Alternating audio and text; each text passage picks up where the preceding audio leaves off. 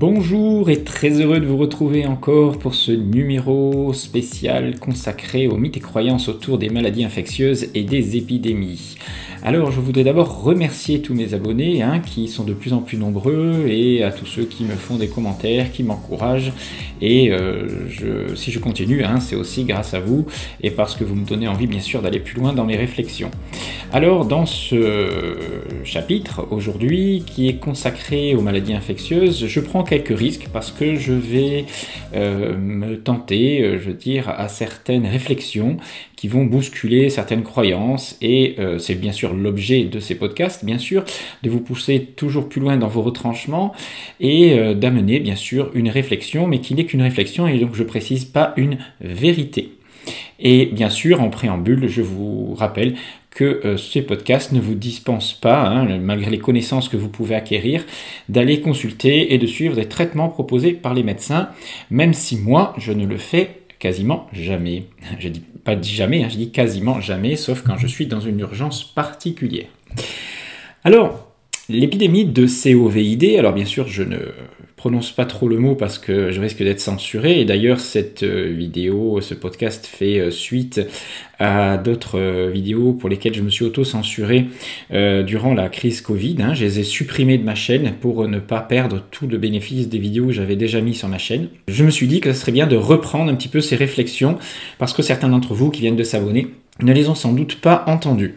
Mais je vais le faire d'une façon un peu plus, on va dire, élargie et ne pas me cristalliser, on va dire, la réflexion autour du COVID. Donc voilà, face à l'objet des grandes polémiques autour de l'épidémiologie et, on va dire, les grands débats qui sont autour du monde scientifique aujourd'hui, monde scientifique qui se déchire d'ailleurs, je trouvais qu'il était intéressant de se repositionner et d'amener une réflexion là où justement certains ne vont pas. Donc cet épisode, c'est surtout l'occasion de se poser, on va dire, une grande question. Est-ce que les lois de l'infectiologie, qu'elles soient issues de la médecine pasteurienne ou de la naturopathie, sont encore fondées aujourd'hui ? Alors si je pose bien sûr cette question, c'est que j'ai une réponse qui n'est pas une vérité, mais un point de vue. Alors peu de médias se sont posés cette question de peur de la censure, voilà. À part certains médias, dont j'en citerai un, c'est la revue Néo-Santé, dirigée par Yves Razir. C'est une revue belge francophone distribuée partout dans le monde et je vous encourage vivement à la découvrir si ce n'est pas déjà fait, puisqu'ils ont été fer de lance dans la compréhension globale de la santé, dans la lutte contre les fake news autour de cette épidémie. Ils travaillent aussi beaucoup dans le décodage biologique, la naturopathie, le développement personnel. J'écris une rubrique Avantage Nature dans cette revue et ils ont besoin de votre soutien pour continuer d'exister à cause d'une grande concurrence d'Internet, mais vous aurez au moins des informations avec des réflexions assez profondes. Alors je ne parlais pas forcément uniquement du COVID, parce que ma réflexion concerne bien sûr toutes les maladies infectieuses, et aussi parce que les enjeux politiques autour de cette pseudo-pandémie ont faussé tous les chiffres. C'est-à-dire que tout ce dont on vous parle aujourd'hui, tous les chiffres d'hospitalisation, etc., tout est manipulé. D'ailleurs, à ce sujet, du moins les interprétations, d'ailleurs, à ce sujet, allez voir la chaîne Décoder l'écho, ECE, vous verrez de statisticiens, de mathématiciens qui reprennent et analysent les chiffres officiels et amènent leurs réflexions de statisticiens vraiment très loin et nous montrent vraiment, ça c'est exceptionnel, voilà, la manipulation des chiffres, jusqu'où elle peut aller. Revenons maintenant donc aux incohérences de la théorie pasteurienne de l'infectiologie et même on va voir à celle de la naturopathie qui, je pense, moi, ne va pas assez loin dans son questionnement.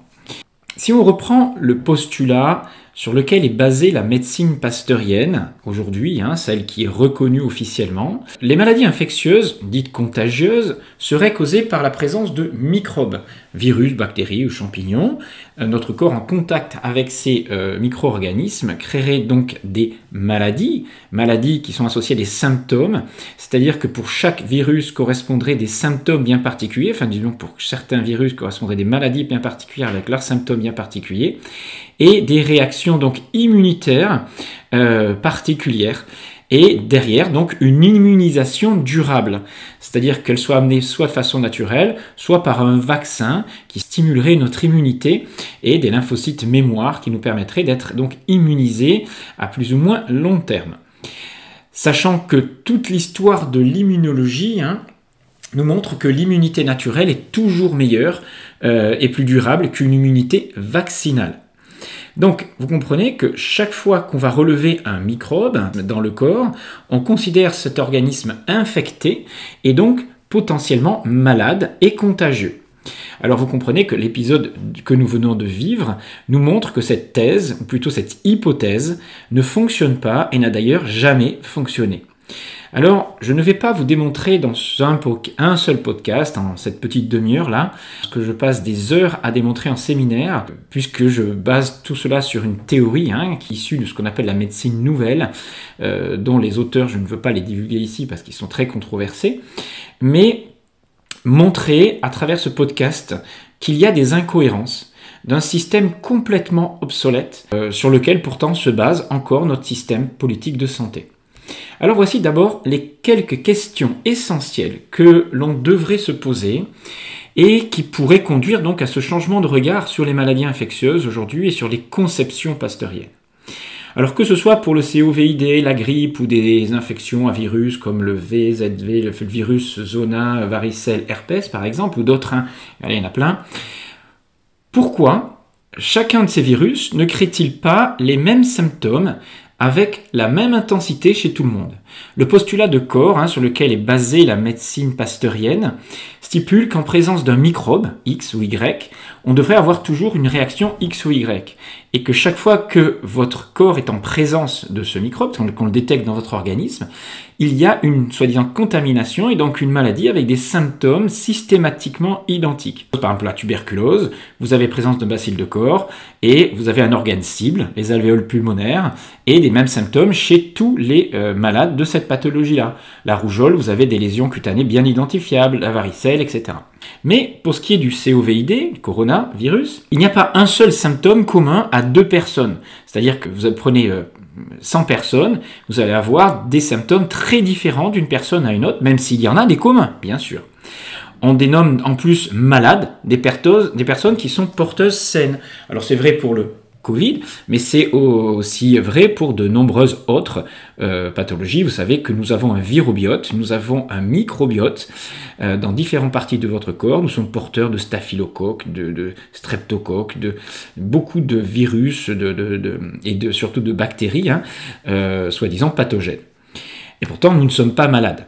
Donc déjà, ce postulat, il a été très remis en cause à la découverte de ce qu'on a appelé le microbiote. Mais si vous prenez par exemple un virus identique qui donne plusieurs pathologies, je prends par exemple le virus varicelle zona herpès, qui, soi-disant, lorsque vous contractez la varicelle lorsque vous êtes enfant, c'est souvent à ce moment-là qu'on la contracte, bien qu'il y ait des adultes qui la contractent plus tard, au moment où vous la contractez, donc vous guérissez, naturellement, et derrière, vous développez une immunisation normalement à vie pour la varicelle. C'est comme ça qu'on vous vend d'ailleurs le vaccin. Sauf que certaines personnes derrière vont faire un zona, ou d'autres vont faire de l'herpès. Nous sommes tous d'ailleurs quasiment porteurs de ce virus, et voilà, beaucoup d'entre nous développent des herpès dans leur vie. Ça arrive, c'est fréquent. Pourtant, nous avons attrapé la varicelle, nous avons été soi-disant immunisés par un vaccin, et pourtant nous développons des maladies dont l'origine, selon la médecine, attention, pas selon ma conception, vient de ce virus-là. Donc vous êtes immunisé ou vous ne l'êtes pas? Alors je peux m'immuniser contre la forme de la varicelle, mais pas contre celle du zona, ça veut dire, ou celle de l'herpès. C'est bizarre, pourtant c'est le même virus. Moi je croyais que mon système immunitaire, il m'immunisait contre un virus en le reconnaissant, en faisant appel à des anticorps et en lui permettant pas de se développer bien avant la maladie. Voilà, bon, déjà on a des petits doutes quand on regarde certains exemples comme ça de la réalité.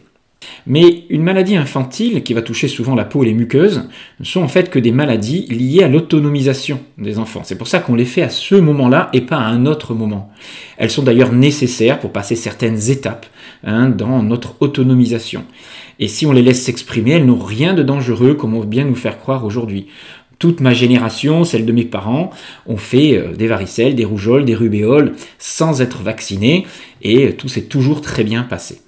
Mais je ne veux pas m'étendre sur ce point qui nécessiterait des chiffres, des analyses que je ne vais pas développer ici, que je fais uniquement en formation. Revenons à notre symptôme du COVID et d'autres maladies infectieuses. Pourquoi certaines personnes font des chocs inflammatoires très très forts, comme on peut le faire dans une maladie infectieuse différente, d'ailleurs dans la grippe on peut faire aussi cette fameuse orage cytokinique, quand d'autres personnes n'ont qu'un vulgaire rhume, à la suite d'ailleurs de cette infection. On verra que l'immunité même naturelle face aux différents variants COVID n'existe pas. La preuve, alors j'ai un ami qui a fait un test, bien sûr, il avait un rhume, il tout sautait un petit peu, il était fatigué, une petite poussée de fièvre, donc il a fait son test Omicron, enfin son test pour le corona, et ce test est avéré positif pour Omicron, donc bien identifié, Omicron, tel chiffre, tel nom, etc. Et une fois le symptôme grippaux dissipé, il est reparti travailler. Et un mois plus tard, il refait les mêmes symptômes un peu plus forts. Et il va refaire donc un fameux test, pas antigénique, le vrai test classique, et il ressort avec le même diagnostic, c'est-à-dire infection avec ce même variant Omicron, une deuxième fois en moins de 40 jours. Donc vous comprenez que cette notion d'immunité, pour moi, elle est complètement galvaudée, elle est fausse, elle n'existe pas. D'ailleurs, aujourd'hui, on vous fait des vaccins tous les 3 mois.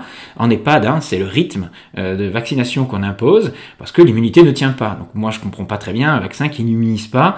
Je ne vois pas en quoi il est utile. Mais bon, apparemment, on est 3 mois tranquille. Mais bon, moi, ça n'a pas été le cas de mon ami.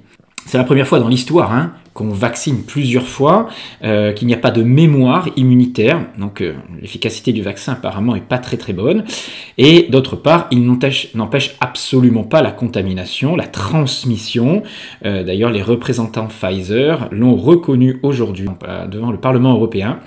Voilà, vous pouvez avoir les enregistrements d'ailleurs qui ont été diffusés dans l'émission de Berghoff. On savait ça depuis longtemps, en fait, qu'il n'y avait pas de protection contre la transmission, même pour la grippe. Chaque année, vous avez des personnes vaccinées qui meurent de la grippe, et c'est pour cela qu'on vous dit que statistiquement, le vaccin ne protège qu'à 30%, voire 50% au mieux, ce qui ne veut absolument d'ailleurs rien dire, et ce n'est pas parce qu'on se trompe de variant viral dedans, c'est simplement parce que les personnes peuvent quand même le contracter, même s'ils ont la bonne vaccination. Je continue mes questions pour montrer les incohérences du système sur lequel est basée notre médecine pasteurienne. Pourquoi les enfants, qui habituellement font de nombreuses maladies virales, angine, bronchite, gastro, otite, etc., ne sont pas ou extrêmement peu affectés par le virus Covid ? Aujourd'hui, je n'entends aucun spécialiste du conseil scientifique ou autre se poser ces questions-là et remettre en cause les théories selon lesquelles la présence de microbes donne une maladie, qui donne les mêmes symptômes, qui donne des risques mortels, etc. etc. On s'aperçoit qu'à l'échelle individuelle, tout cela ne fonctionne pas. Cela remet en cause d'ailleurs toutes les thèses pasteurienne, et sur cette notion de transmission. On vous explique que par simple contact ou inhalation, suffit pour être soi-disant positif, et derrière, vous développez la maladie. Alors déjà, c'est faux, on ne développe pas forcément la maladie, mais moi, j'ai fait cette expérience-là. Il suffit que vous la testiez. Soit quand mes enfants sont malades, ma femme, je vous ai fait une vidéo là-dessus, elle avait une gastro carabinée, soi-disant, il ne devait plus la toucher, plus l'embrasser. Moi, mes enfants, des fois, font des grippes, des bronchites, des maladies infectieuses qui se transmettent par l'air ou le contact. Et je fais tout pour l'avoir. C'est-à-dire que je les embrasse, je me mets à leur contact, je dors avec eux, enfin avec ma femme, quand elle est malade, je bois dans leur verre, etc., etc. Je ne me protège pas, je ne fais aucun geste barrière, je fais tout pour tomber malade, on est bien d'accord. Bien sûr, vous comprenez que ça ne fonctionne pas. Je ne tombe pas malade à ce moment-là, je n'ai rien, et des fois, 6 mois après, alors qu'eux ne sont pas malades, moi je développe ces pathologies, parce qu'on va vous dire, je l'ai attrapé ailleurs, etc. Bon. Comme s'il suffisait d'être en contact avec un virus pour le développer, ou du moins pour être positif. Pour les naturopathes, la réponse, ça va être, oui, toi tu as une immunité qui est très bonne, tu es capable de faire face à ces microbes-là, donc le problème ne vient pas du virus, du microbe, on l'a déjà dit, le microbe n'est rien, le terrain est tout, les théories de Béchamp, etc. On vous explique que c'est votre terrain qui va faire le lit du développement bactérien ou viral. C'est-à-dire que votre faiblesse immunitaire qui est liée à votre état toxinique, votre état d'encrassement organique, c'est comme ça qu'on parle en hygiénisme, votre état de fatigue, de stress, etc., serait propice au développement. C'est-à-dire que si vous êtes en forme, vous êtes capable de faire face à une agression extérieure.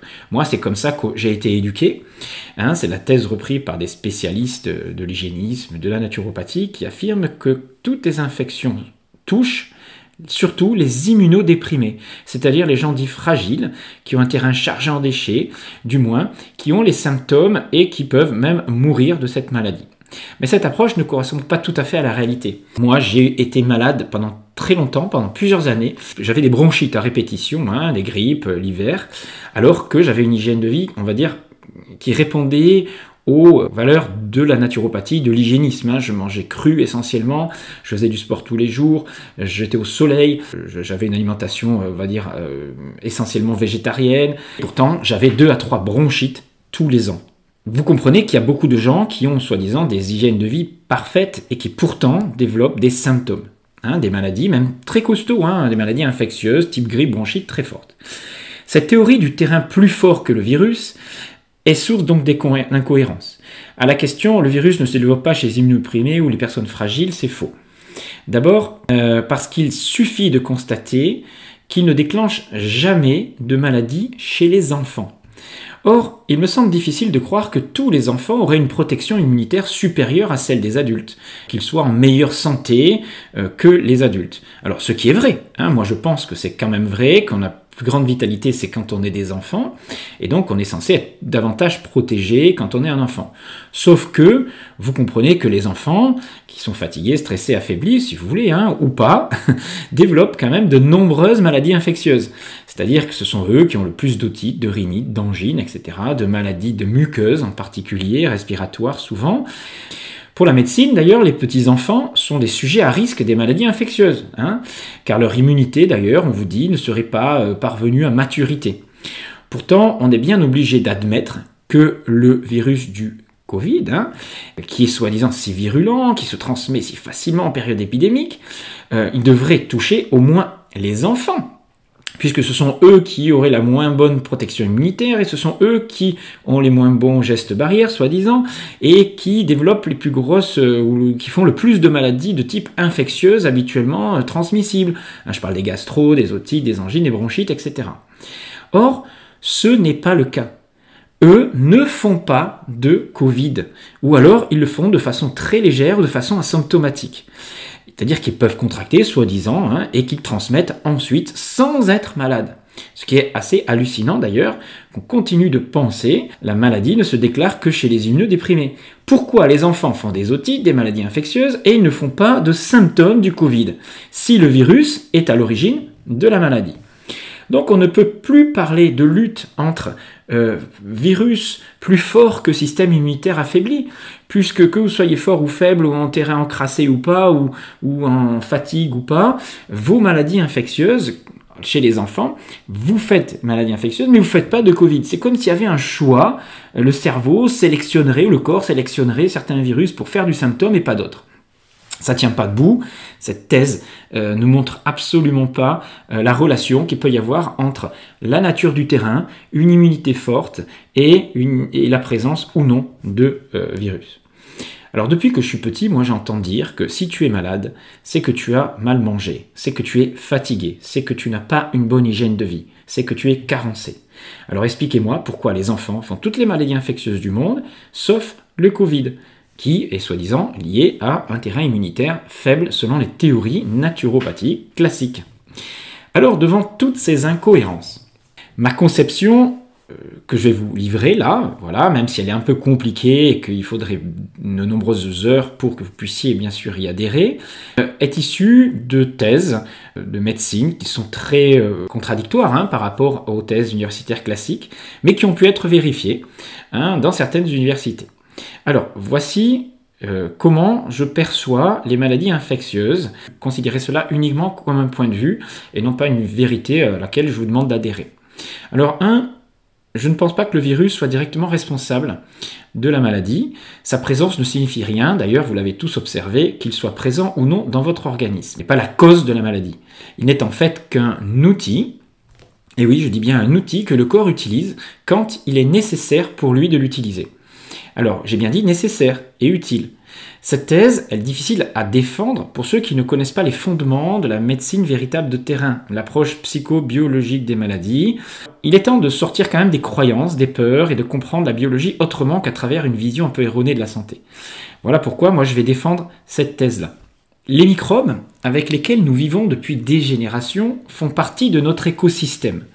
Ils font partie même de notre immunité. Et oui, en réalité, nous avons un microbiote, un virobiote, et ils sont des acteurs à des moments bien précis, des phases de la maladie. Ils vont intervenir sous ordre et contrôle de notre cerveau pour accélérer des processus, en fait, réparateurs, qui font partie de la maladie, mais qui font aussi partie de la guérison.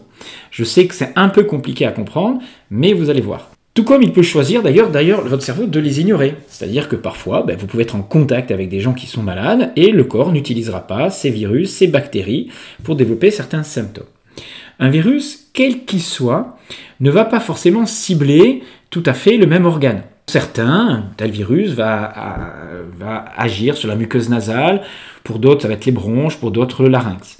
Mais la maladie existe avant que le virus ne vienne, et d'ailleurs vous pouvez faire des fois des inflammations dans votre corps ou des maladies dites infectieuses comme des cystites alors qu'il n'y a pas de présence de bactéries. On appelle ça des cystites à urine claire. Voilà, vous n'avez pas à l'analyse d'infection. Vous avez aussi une bronchite sans faire de fièvre. Et des fois, vous avez une bronchite avec des poussées de fièvre. Est-ce que le virus est responsable de la fièvre? Ou est-ce que c'est votre corps qui réagit pour contenir et maîtriser ce virus? Voilà, je vais en parler un petit peu juste après. Ce qu'il y a de plus étonnant, c'est que le virus ou les bactéries, soi-disant nous développons à cause de notre baisse de l'immunité ou de notre fatigue, notre fièvre, restent rarement circonscrits à un organe. Et c'est là que c'est intéressant. Pourquoi ne fait-on, par exemple, alors je ne parle pas du Covid là, pourquoi ne fait-on parfois qu'une laryngite, ou qu'une pharyngite, ou qu'une otite, ou que vous fassiez des bronchites à répétition, comme ça a été mon cas pendant plusieurs années, et pas d'autres maladies ailleurs? On pourrait penser en fait qu'une pharyngite puisse dériver vers une gastrite, puis une infection de la peau, puis une infection des os, etc.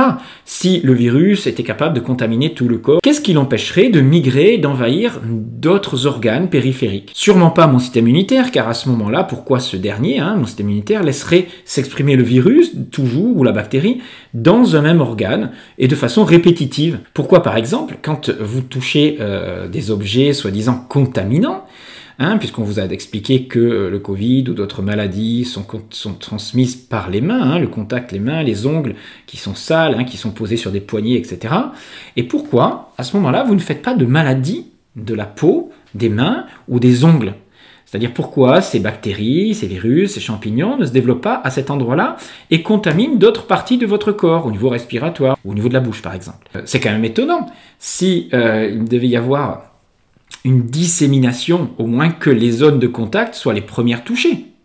Alors on verra la réponse dans 5 minutes. Un virus, en fait, c'est quoi? C'est de l'ADN, et il ne peut être actif que dans des tissus vivants, bien particuliers. Alors quand je dis tissus, c'est des parties de votre corps. Vous verrez que vous trouvez des bactéries, des champignons dans certains tissus et pas dans d'autres, et des virus dans certains tissus et pas dans d'autres. Tissus dans lesquels d'ailleurs ils trouvent une affinité particulière de par leur structure. Les virus touchent souvent des muqueuses dans notre organisme. Chaque virus en fait a une compétence pour agir sur certaines zones de notre corps, certaines parties de notre organisme, en cédant son ADN, comme des briques de reconstruction qu'il nous lègue pour réaliser des réparations tissulaires. À la différence des bactéries et des champignons qui, eux, jouent le rôle d'éboueurs. Ils nettoient des zones devenues inutiles. C'est pour ça d'ailleurs qu'on croit à la théorie en naturopathie des éboueurs de la bactérie qui nettoie. Mais quand vous avez... parce que votre corps est encrassé. Et qu'on vous dit que la maladie vient que pour nettoyer sur un terrain dégradé, sali, etc., encrassé.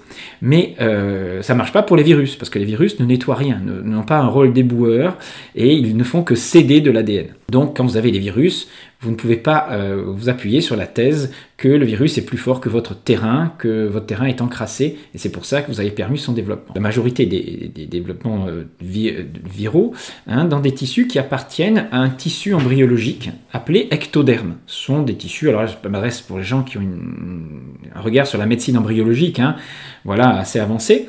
Mais c'est pour cela, par exemple, que les bronchites sont essentiellement, ou les grippes, hein, liées à des virus, parce qu'on est sur une muqueuse bronchique, et que les virus sont très actifs et efficaces dans ces zones-là. Je dis bien efficaces, hein, pas pour dégrader vos tissus, mais pour les réparer en cas d'inflammation. Alors, par exemple, les hépatites, ben voilà, c'est des virus qui vont toucher les canaux biliaires, hein, dans des zones bien précises. Hein, c'est pas tout le foie qui va être infecté par ces virus-là, ce sont des zones du foie bien précises. Et les bactéries, même si les bactéries peuvent aussi agir parfois sur des muqueuses.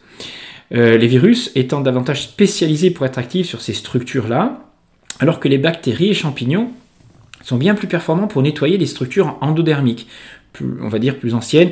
Alors je développe tout ça dans mon livre, L'homme des télésomes vivants, dans des séminaires, mais voilà, je n'y reviens pas parce que c'est pas le lieu ici. Par contre, la multiplication du virus, elle ne peut se faire que sous contrôle du cerveau, quand nous en avons besoin. Ça, c'est ma thèse. C'est-à-dire qu'à un moment donné, notre corps va avoir besoin d'un développement bactérien ou viral et que cette maladie qui va apparaître, ces symptômes qui vont apparaître, ne sont pas un dérèglement, ne sont pas liés à la faute à pas de chance ou au contact. Je ne nie pas le fait que nous soyons en contact avec des virus, des bactéries, mais notre corps ne va les développer, ne va leur donner l'ordre de se multiplier que si nous en avons besoin à un moment donné. Et il donnera l'ordre à ces virus et bactéries d'arrêter de jouer leur rôle quand il ne sera plus nécessaire de le faire. C'est d'ailleurs pour ça que vous guérissez spontanément de la plupart des maladies infectieuses, virales ou bactériennes, respiratoires les plus connues, la grippe ou même le Covid aujourd'hui. Donc on va essayer de comprendre pourquoi certaines personnes ne font que des maladies, des bronches, d'autres ne font que des otites à répétition, d'autres ne font que des pharyngites à répétition ou des laryngites, etc., etc. En fait, une maladie, comme la grippe par exemple, qui touche les bronches, fait toujours suite à un stress particulier. C'est pareil pour une laryngite ou autre chose. Dans l'approche psycho-émotionnelle des maladies, mettant en relation nos stress de vie, nos ressentis, une zone particulière de notre cerveau qui contrôle un organe bien précis en relation avec ce ressenti, eh bien, si on s'appuie sur cette thèse-là, les bronches vont nous parler lorsque l'on se sent oppressé, lorsque l'on vit des conflits, on appelle ça d'envahissement du territoire, où l'on se sent oppressé, privé de liberté, où l'on se dispute avec des personnes, nos ressentis vont se somatiser au niveau bronchique. Une des façons d'ailleurs de marquer le territoire chez les animaux est de cracher des gouttelettes de five, de salive, à travers les naseaux. Vous savez, les taureaux qui se sentent agressés ou les chevaux crachent par ces naseaux. Le lion il rugit, le gorille se tape la poitrine pour montrer que vous dépassez sa limite, son espace, vous rentrez dans son espace vital. Chez l'homme, c'est la même chose. Lorsqu'on vit des disputes, des oppressions comme ça dans notre espace vital, eh bien, il y a des moments donnés où on disjoncte et on met en place une réponse organique. Quand on n'a pas de solution dans sa vie, on n'arrive pas à surmonter ce conflit-là, cette agression-là. Alors chez l'homme, par exemple, vous avez l'exemple à un niveau mondial de la grippe espagnole qui a contaminé toute l'Europe après la guerre, 14-18. C'est pas pour rien que c'est arrivé après la guerre. C'est-à-dire qu'on a été dans un conflit d'envahissement de territoire, de lutte de territoire pendant des années. La grippe, c'est énorme, a tué énormément, mais à la suite d'un énorme conflit de territoire associé aux pathologies bronchiques. C'était les bronches qui étaient touchées et pas un autre organe. Si maintenant vous faites par exemple une laryngite, eh bien c'est pas du tout le même conflit. Vous aurez besoin, on verra, d'un virus pour réparer, il y aura de l'inflammation, etc. Mais c'est uniquement votre larynx qui va être touché. Et ce n'est pas parce que vous avez un terrain encrassé ou que vous êtes fatigué. C'est uniquement parce que vous avez vécu un stress sur votre larynx, en relation avec votre larynx. Le larynx, c'est l'organe phonatoire. C'est l'organe qui vous permet de parler et de chanter. Donc si vous faites un stress parce que vous êtes chanteur et que vous ne progressez pas dans le chant, vous vous sentez dévalorisé dans votre voix, etc., vous pouvez, ou vous êtes fatigué à ce niveau-là, vous pouvez faire une laryngite. Un jeune professeur qui a peur de ne pas réussir à se faire comprendre ou entendre en classe va peut-être forcer sa voix et inconsciemment va décoder cette zone et derrière faire une infection du larynx. Maintenant, quand vous faites une angine, un enfant qui fait une angine, ça renvoie à des manques affectifs pour attraper symboliquement la mère, etc.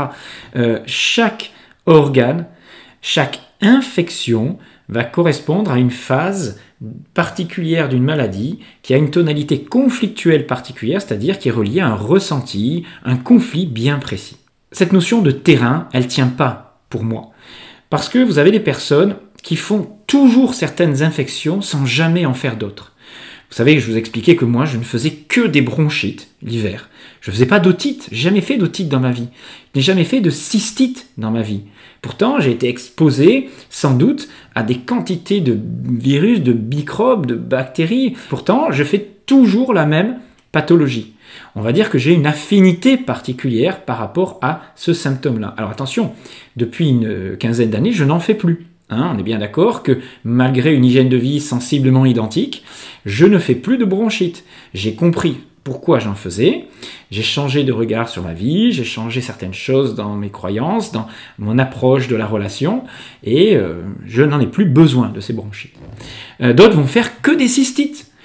Et vous allez me dire, mais oui, mais c'est parce qu'ils sont sales, ils savent pas se laver. Oui, pendant toute leur vie, ils s'essuient dans le mauvais sens, enfin les femmes, on va leur dire ça, elles ont pas de chance, ou elles ont des rapports avec des gens pas protégés, etc. Ce qui est totalement faux, puisque vous avez des femmes mariées qui ne trompent pas leur mari non plus, elles font toujours des cystites dans certaines circonstances. Il suffit qu'elles comprennent ce pourquoi elles en font pour arrêter d'en faire. À un moment donné, quand elles lâchent ces conflits-là, elles n'en font plus. D'autres ne font que des sinusites. Ça voudrait dire que c'est des gens qui sont en contact avec un virus, et ce virus ne vient se loger à chaque fois que dans leur sinus.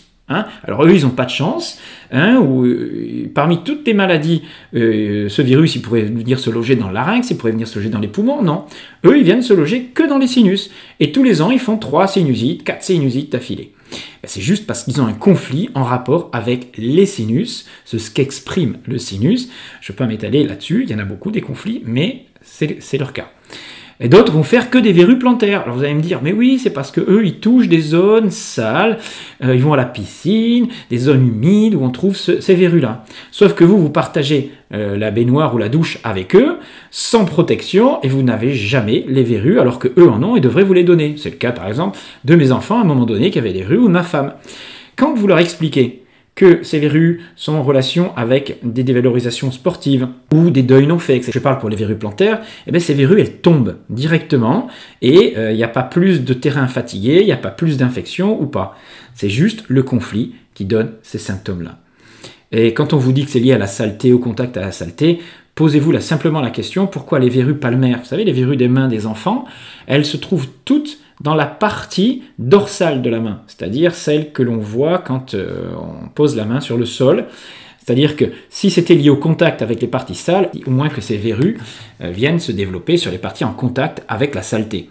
Ce qui n'est absolument pas le cas. Donc vous voyez bien qu'il n'y a pas de relation directe entre contact avec virus et développement de la maladie sur la zone en contact. Alors nous développons des infections dans une phase particulière de la maladie qu'on appelle la phase chaude, la phase de vagotonie, de réparation, le moment où nous avons besoin de certains virus pour céder leur ADN, pour réparer plus vite ou pour nettoyer des zones quand c'est des bactéries. Nos conflits sont à l'origine de ces pathologies-là et pas le contact, pas la faiblesse, pas le terrain. Les virus et bactéries ne font que leur travail, que leur cerveau ne leur demande le temps de finaliser les réparations, et ça se fait grâce à un contrôle, et la fièvre fait partie de ce contrôle. Vous savez que les virus sont pyrosensibles, c'est-à-dire qu'ils réagissent à la fièvre. La fièvre, quand elle monte, permet de contenir leur développement. Bien sûr, il y a des moments où il y a un emballement qui peut se produire. C'est rare, mais ça existe, et c'est à ce moment-là que la médecine d'urgence peut intervenir.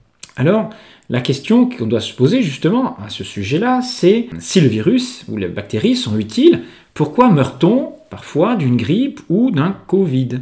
C'est là que notre niveau de vitalité intervient et c'est là que notre hygiène de vie a un rôle à jouer. On peut mourir effectivement d'une grippe parce que la phase inflammatoire, la phase de réparation que j'ai appelée comme ça, la phase d'œdème, est une phase très difficile à supporter puisqu'elle est liée à des inflammations, à des chocs cytokiniques, à des réactions inflammatoires très fortes dans l'organisme avec présence d'œdème, de mucus, de glaire, etc. qui sont d'ailleurs nécessaires à la réparation mais qui parfois ne sont pas supportables lorsque le niveau de vitalité d'une personne, le niveau d'encaissement de ce surstress-là lié à l'inflammation n'est pas suffisant. À ce moment-là, vous comprenez que les réactions de l'organisme ne vont pas être supportables et c'est à ce moment-là que surtout la médecine d'urgence est vitale pour contenir ces orages cytokiniques, ces réactions fortes particulières. Mais vous comprenez que qui c'est qui va être dans ces états-là? Qui c'est aujourd'hui qui envahit les hôpitaux à cause de ces réactions-là? Eh bien, vous avez compris, les personnes qui sont des personnes âgées, qui ont on va dire une fragilité, ce qu'on appelle des personnes entre guillemets dites fragiles, mais ça c'est lié à leur âge, c'est lié à la baisse de vitalité, à la baisse de capacité réactionnelle. Ce sont les personnes qui ont des maladies métaboliques, surpoids, hypertension, diabète, etc. Donc ça c'est des statistiques qui vous le montrent. Donc ce sont des personnes qui n'encaissent pas ces phases inflammatoires, ou du moins qui les décuplent à cause de leur terrain qui est déjà pro-inflammatoire. Des personnes qui prennent peut-être beaucoup de médicaments, je ne sais pas, qui font des réactions particulières. Donc là, les hypothèses sont ouvertes, mais en tout cas, ce ne sont pas la majorité des gens, on va dire, en niveau de vitalité normaux, suffisants. Pour conclure, j'aimerais revenir sur un chapitre important de cette pandémie de COVID, et en particulier sur la notion d'épidémie de masse et le fait qu'il y ait des poussées comme cela, parfois épidémiques, et puis cela retombe sans que l'on sache pourquoi elles sont arrivées, pourquoi elles repartent. On accuse souvent les gestes barrières de ne pas être faits correctement, le fait de ne pas avoir de couverture vaccinale, qui favorise donc l'apparition de ces épidémies. En fait, si vous regardez bien ces vagues successives, vous apercevez qu'elles vont et viennent sans qu'on sache pourquoi. L'exemple qui montre l'incohérence de ces thèses pasteuriennes et celles qui sont arrivées à la fin du printemps 2022, donc là il y a 6 mois, au cours de cet été. Par exemple, donc nous étions en avril, au moment des élections présidentielles, et avril-mai, et là on a eu un pic épidémique énorme, c'est-à-dire qu'on a eu une énième vague, sans doute la plus importante sur le plan des contaminations, puisqu'on avait de l'ordre de 400 000 à 500 000 contaminations par jour. C'est ce que les médias du moins relayaient. Ce qui est étonnant, c'est que à ce moment-là, aucun médias, aucun du conseil scientifique ne se sont alertés sur le fait de devoir remettre les masques, sur le fait de devoir revacciner, puisque en fait la couverture vaccinale était importante, mais elle avait été faite en décembre et janvier, c'est-à-dire 5 mois auparavant, pour la 3e dose, qui était obligatoire d'ailleurs pour le pass, ce qui fait que la couverture vaccinale n'était sans doute plus efficace, on est bien d'accord, puisque l'intérêt de cette vaccination ne dure que 3 mois, où la protection au niveau des anticorps c'est 3-4 mois. Donc ça veut dire qu'à cette période de l'année, on avait une couverture vaccinale qui ne servait quasiment à rien, c'est-à-dire que la protection vaccinale n'était plus efficace. Il n'y avait pas de masque, il n'y avait pas de gestes barrières particuliers, puisqu'on était au printemps, mais voilà, les autorités n'ont rien demandé. Et pourtant, cette épidémie s'est complètement calmée. Il n'y a plus de cas fin mai, début juin, tout était rentré dans l'ordre, sans que l'on ait donc rien fait. Et c'est exactement ce qui s'est passé en juillet, août, c'est-à-dire qu'il y a eu une nouvelle vague très importante. D'ailleurs, je l'ai vécu, j'étais dans un camping et toutes les personnes qui étaient autour de nous ont eu des manifestations Covid, même mon fils, des tests positifs. Mais derrière, toutes ces personnes-là, d'ailleurs, qui avaient ces symptômes étaient vaccinées. Voilà, bon, ça faisait plus de 6 mois, donc on sait très bien que ça ne servait plus à rien. Et malgré tout, au mois d'août, tout est rentré dans l'ordre. Alors on a parlé de énième vague en septembre, qui n'est pas arrivée d'ailleurs. Mais ce que je veux vous expliquer, ce qui montre encore l'incohérence du système, c'est que malgré le fait qu'il n'y ait pas de couverture, qu'il n'y ait pas de gestes barrières, les épidémies vont et viennent à leur rythme. C'est-à-dire qu'on n'a aucune prise sur ces vagues particulières. Elles sont reliées à d'autres événements, à d'autres choses peut-être en relation avec un inconscient collectif ou des choses particulières. Mais je ne vais pas m'étendre là-dessus, je développe ça en séminaire aussi. Alors pour conclure, je sais que je vous laisse sur votre faim, mais je voulais vous dire que si vous deviez retenir une chose, c'est que peut-être qu'il ne faut pas voir les maladies, et en particulier les maladies infectieuses, comme forcément des choses terribles à combattre, comme quelque chose qui n'est pas sous contrôle de votre organisme, qui est complètement indépendant de votre responsabilité, ou du moins de ce que vous avez vécu. Et sachez que votre organisme sait utiliser correctement, quand il en a besoin, des virus, des bactéries, des champignons, etc. Mais on est bien d'accord que ça demande un changement de regard complet sur notre façon de voir la médecine, de considérer les centaines d'années de pasteurisme qu'il y a derrière nous. Et vous comprenez que je sais que c'est une bascule qui n'est pas facile à faire. Je ne vous demande pas de la faire. Vous savez que je ne suis pas contre la médecine officielle, la médecine d'urgence, quand elle est bien utilisée, quand elle est bien adaptée aux symptômes que l'on a. Voilà, donc je vous donne rendez-vous, si vous voulez en savoir plus à ce sujet-là, sur mes séminaires, et en particulier celui qui a lieu le 4 et 5 février prochain 2023, donc, qui concerne donc tout ce qui est en rapport avec l'infectiologie, les maladies infectieuses, en particulier de toutes les voies respiratoires, qu'on va passer au crible, en décodage, en naturopathie, pour en comprendre bien sûr le sens, savoir agir en phase infectieuse. Et si vous souhaitez suivre ces séminaires, que ce soit en direct, que ce soit en live ou en visio, ou si vous ne pouvez pas, vous pouvez aussi vous procurer des enregistrements. Pour cela, il suffit de me contacter sur alsacenaturo.com ou par retour de mail que je mets ici en description. N'hésitez pas aussi à mettre des commentaires, abonnez-vous, ça me fait toujours plaisir d'avoir de vos nouvelles. Je répondrai si je peux à vos questions, même si ça nécessite parfois de grandes démonstrations, et donc là, dans ce cas-là, je vous renvoie donc à mes séminaires ou à mon livre. Mais sinon, n'hésitez pas, ça me fait toujours plaisir. Je vous dis donc à très bientôt pour un nouveau podcast de réflexion santé et naturopathie. C'était Jean-Brice Stivan.